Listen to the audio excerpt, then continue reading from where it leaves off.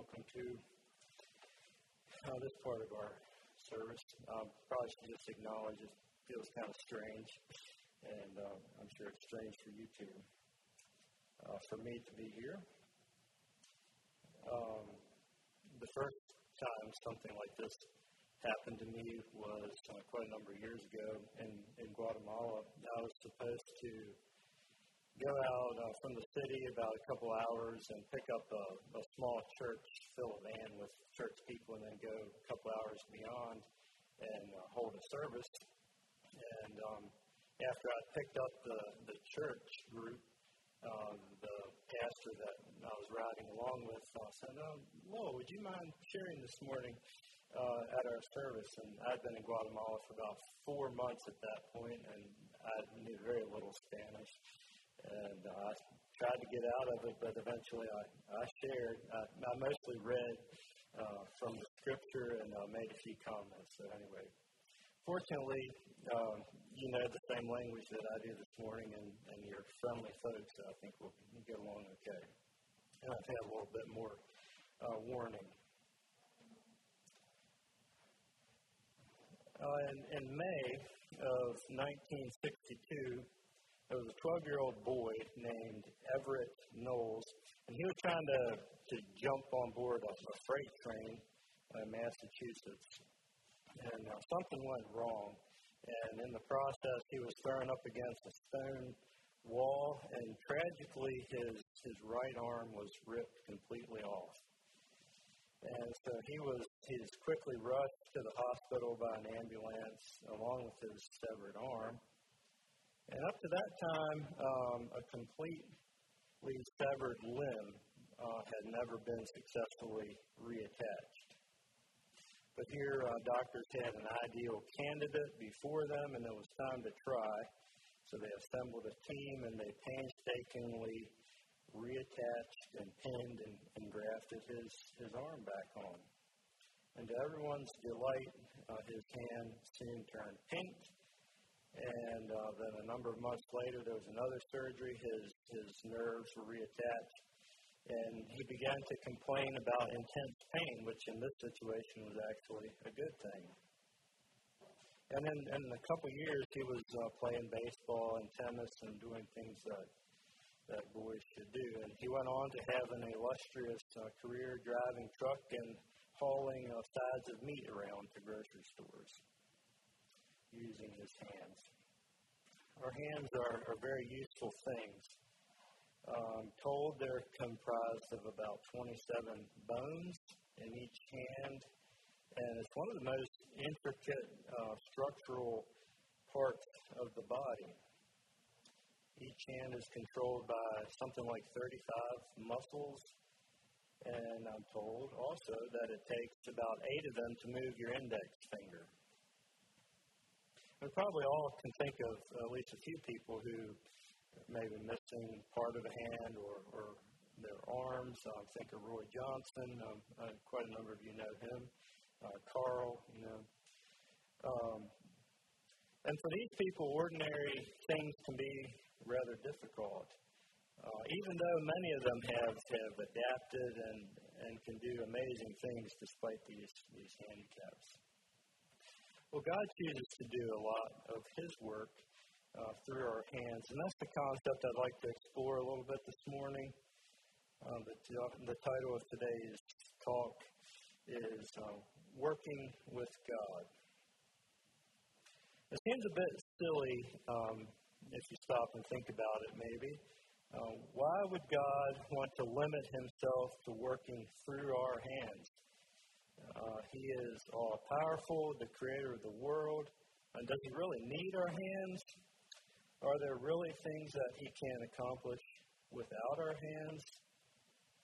Does He just let us help Him? Maybe kind of like a mother with a 4-year-old who wants to help bake cookies. Does He just do this so we feel good about ourselves? And I don't know that we'll be able to adequately answer all those questions this morning, but we'll at least nibble at the edges and probe the best we can this working relationship that we have with God. I think we all know that there is work work to do. It's a bit of an abstract term, but Jesus certainly referred to the work that God had for him. We all know the story he told his parents early on, that he must be about his Father's business. He sensed an obligation to do something. In John 9, 3 and 4, this is right after there was a man who was born blind, and he was healed, and the disciples were asking Jesus about it. And Jesus said this, "Neither this man nor his parents sinned," said Jesus, "but this happened so that the works of God might be displayed in him. As long as it is day, we must do the works of him who sent me. Night is coming when no one can work." In Acts 13, the Holy Spirit tells the church at Antioch, he said, "Set aside for me Barnabas and Saul for the work to which I have called them." And on throughout the New Testament, work terms are frequently used. Paul refers to many people as his fellow laborers or his fellow workers. And if there wasn't work to do, I think he would have referred to them as his fellow retirees or his fellow vacationers or some other more relaxing term. So yes, there is work to do, and God would like our hands to be busy. Now, I'd like to talk a bit about our work relationship with God. Paul uses the term servant to describe himself fairly frequently, and Peter and James in both of their letters refer to themselves as servants of Jesus Christ. In fact, that term, servants of Jesus Christ, is a rather frequently used term throughout the New Testament. And it's very accurate. You are not your own. You were bought with a price, so glorify God in your body, Paul tells the Corinthians. Now, 2 Corinthians chapter 6, verse 1, puts a little different spin or light on this relationship. Rather than referring to us as a servant, it says this, and this is 2 Corinthians chapter 6, verse 1. In the NIV it says, "As God's co-workers, we urge you not to receive God's grace in vain." The ESV says it this way, "Working together with him, then, we appeal to you not to receive the grace of God in vain." And the King James translates this phrase, "workers together with him." In other words, we are involved in what gets done. We have an ownership stake in the agenda. We are invested in what's going on. We have skin in the game. In fact, I don't think it's a stretch to say that we are in a partnership with God to accomplish his agenda and to work in his kingdom. A business partnership is an interesting concept, and maybe it's a bit of an oddity in business. You hear about the self-made man, and that's someone who starts a company and works it from the ground up and turns it into a successful company. But if you think through just some names that are familiar to us or companies, a number of them come to mind that were obviously started by two people. Simon & Schuster, a famous publishing company. Wells Fargo was started by Henry Wells and William Fargo to provide express service and banking services to California during the gold rush. Procter & Gamble, that was founded by two men who actually married sisters. One of them was a soap maker and the other a candle maker, and their father-in-law told them, "Hey, quit competing against each other, just get together and work together," and so they started a business relationship. And of course, you have Ben and Jerry's, who could forget that? Ben Cohen and Jerry Greenfield, they met in high school and eventually started an ice cream business together with some borrowed money and an old gas station in Vermont, I think. And then, of course, no partnership list would be complete without our very own famous H&S right here in our midst. So I'm going to use them as a bit of an example this morning. I didn't ask for permission, and only one of them is here, but hopefully it's okay. Nate doesn't work for Kendall, and Kendall isn't Nate's employee. Their relationship is different than the relationship that they have with their employees. They are partners in business. And I don't know this for a fact, but I'm pretty sure that Nathan doesn't wake up in the morning and tell Kendall exactly what to do each day. Now, I'm sure they talk, and I'm sure they plan, and they each have their roles to play, and they each do them. They see the big picture, and they know what work needs to be done. Now, we've all observed employees maybe doing a service for us or for someone else, or people just doing their job, but it's pretty obvious they don't really care about what they're doing. They're working for someone, but they're more interested in just getting a paycheck at the end of the week than the overall success of the business. This is not the kind, or that is not the kind of involvement that God is looking for. He wants a partner.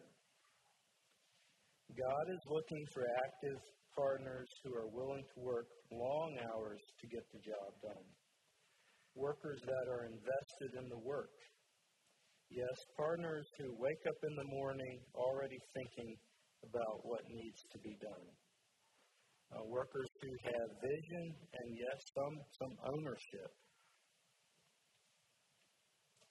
So we've looked at the fact that there's work to do, and we've explored our investment and our involvement in the work. And yes, we are servants. We are absolutely dependent on God, who are also partners with God. Now let's look at some aspects of the work, maybe in more practical terms, what it might look like for us.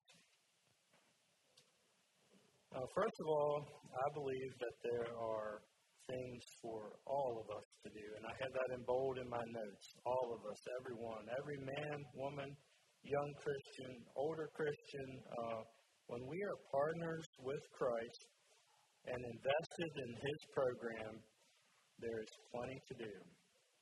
And I know that there are many times that we feel inadequate, not good enough, not spiritual enough, not gifted enough.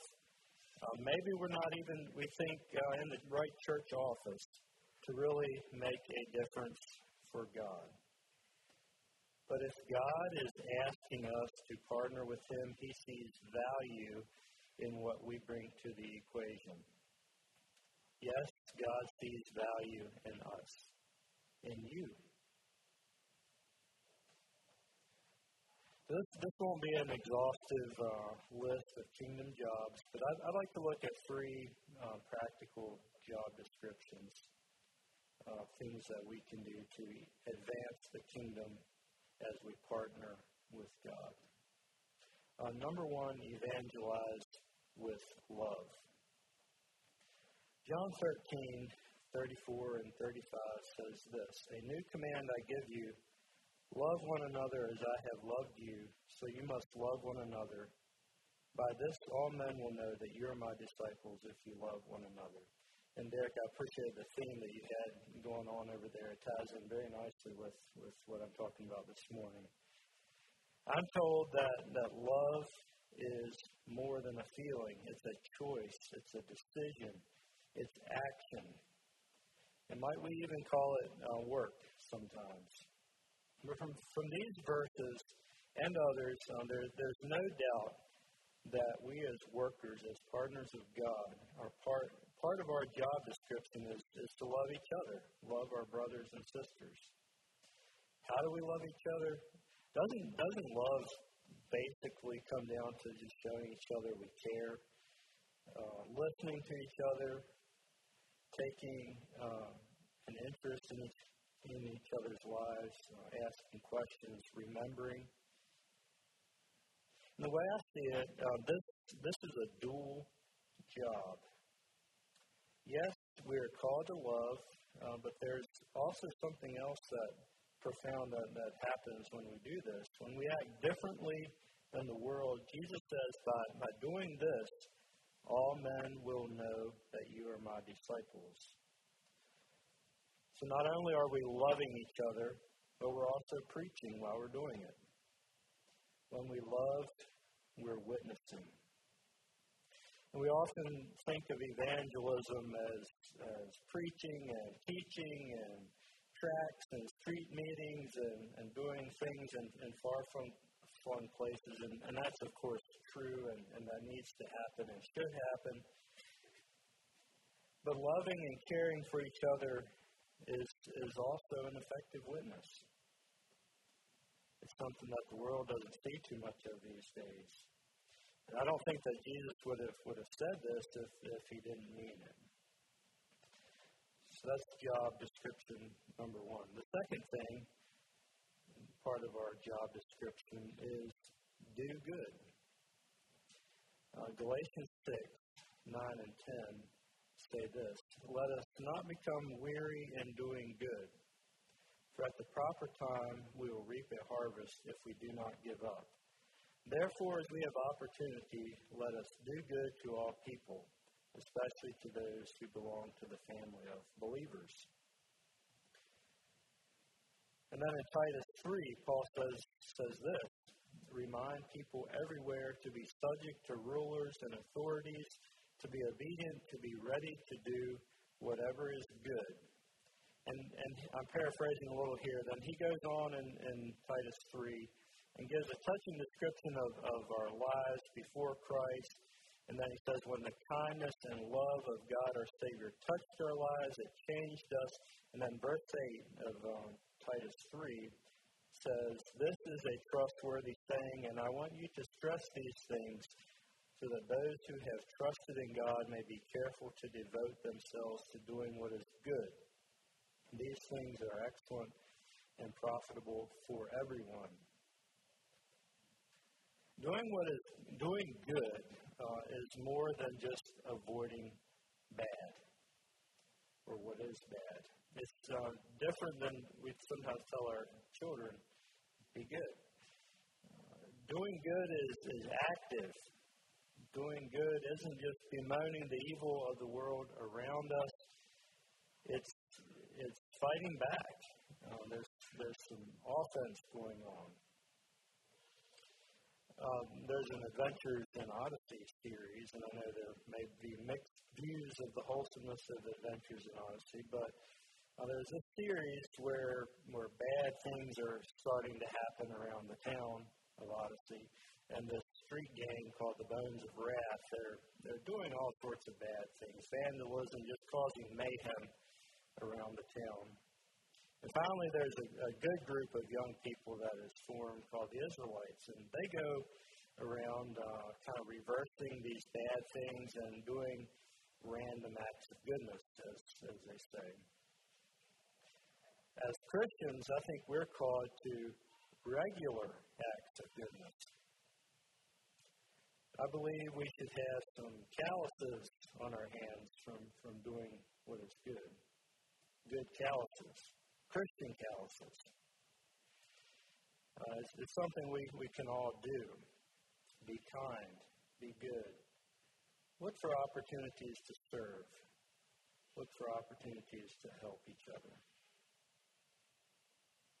And the third and the final job description that we're going to look at this morning, I'm going to call this providing. Maybe this seems strange to you that I would include it in this list. But I think we probably too often compartmentalize our lives, and we think of working in the kingdom as something different than what each of us spends a good bit of our day or week doing, going to a job, working around the house. So I'd just like to encourage us a little bit that there is nothing ungodly about hard work. and providing for those that God has given us responsibility for, driving a truck or a tractor or washing clothes or dishes can be exactly what God wants you to be doing. And it's no less spiritual than holding street meetings or passing out tracts. Paul is very clear with Timothy that we are to provide for our own. And he told the Thessalonians in 1 Thessalonians, he said, work with your own hands and lead a quiet life. And then he doubled up in 2 Thessalonians. We're going to actually look at a passage there, but I don't know if they didn't get the memo in the first letter or what, but then he has this whole thing of warning about idleness in 2 Thessalonians. So maybe they were struggling with that. So we're going to look at 2 Thessalonians 3, and I'm going to read 7 through about 13. And I think this is the NIV. It says, for you yourselves know how you ought to follow our example. We were not idle when we were with you, nor did we eat anyone's food without paying for it. On the contrary, we worked night and day, laboring and toiling so that we would not be a burden to any of you. We did this not because we do not have the right to such help, but in order to offer ourselves as a model for you to imitate. For even when we were with you, we gave you this rule, the one who is unwilling to work shall not eat. We hear that some among you are idle. They are not busy. They are busybodies. Such people we command and urge in the Lord Jesus Christ to settle down and earn the bread they eat.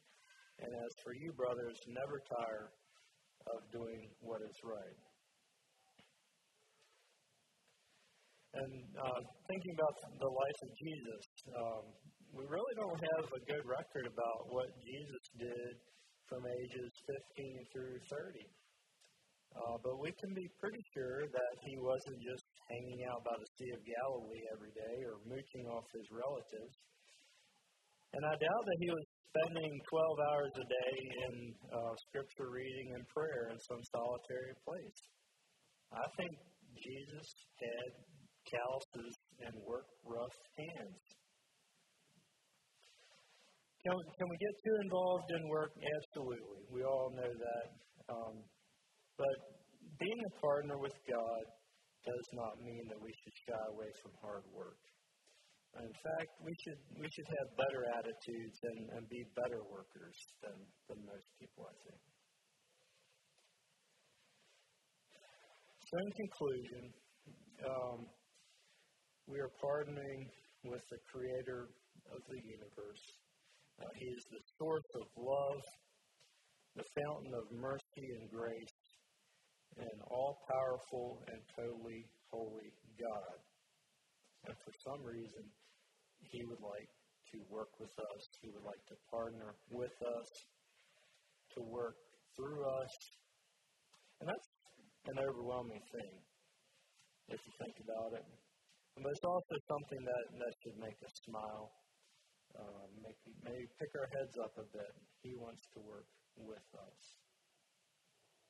And the benefits that we reap from this relationship are obvious and amazing. But if that wasn't enough, just the benefits that we reap from this working relationship that we have with God, he also tells us that our work will be rewarded.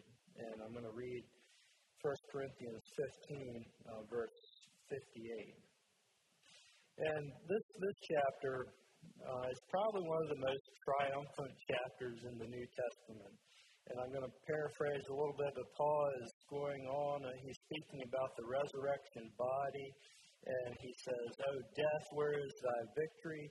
O death, where is thy sting? And thanks be to God who gives us the victory in the Lord Jesus Christ. He says all that, and then he says in verse 58, therefore, my dear brothers and sisters, stand firm, let nothing move you. Always give yourself fully to the work of the Lord, because you know that your labor in the Lord is not in vain. He notices it's doing something. It's worthwhile it's not in vain. So our feeble efforts, our weak hands, when we partner with Him in His work, it is not in vain. And that's the challenge that I'd like to leave with all of you this morning. Thank you.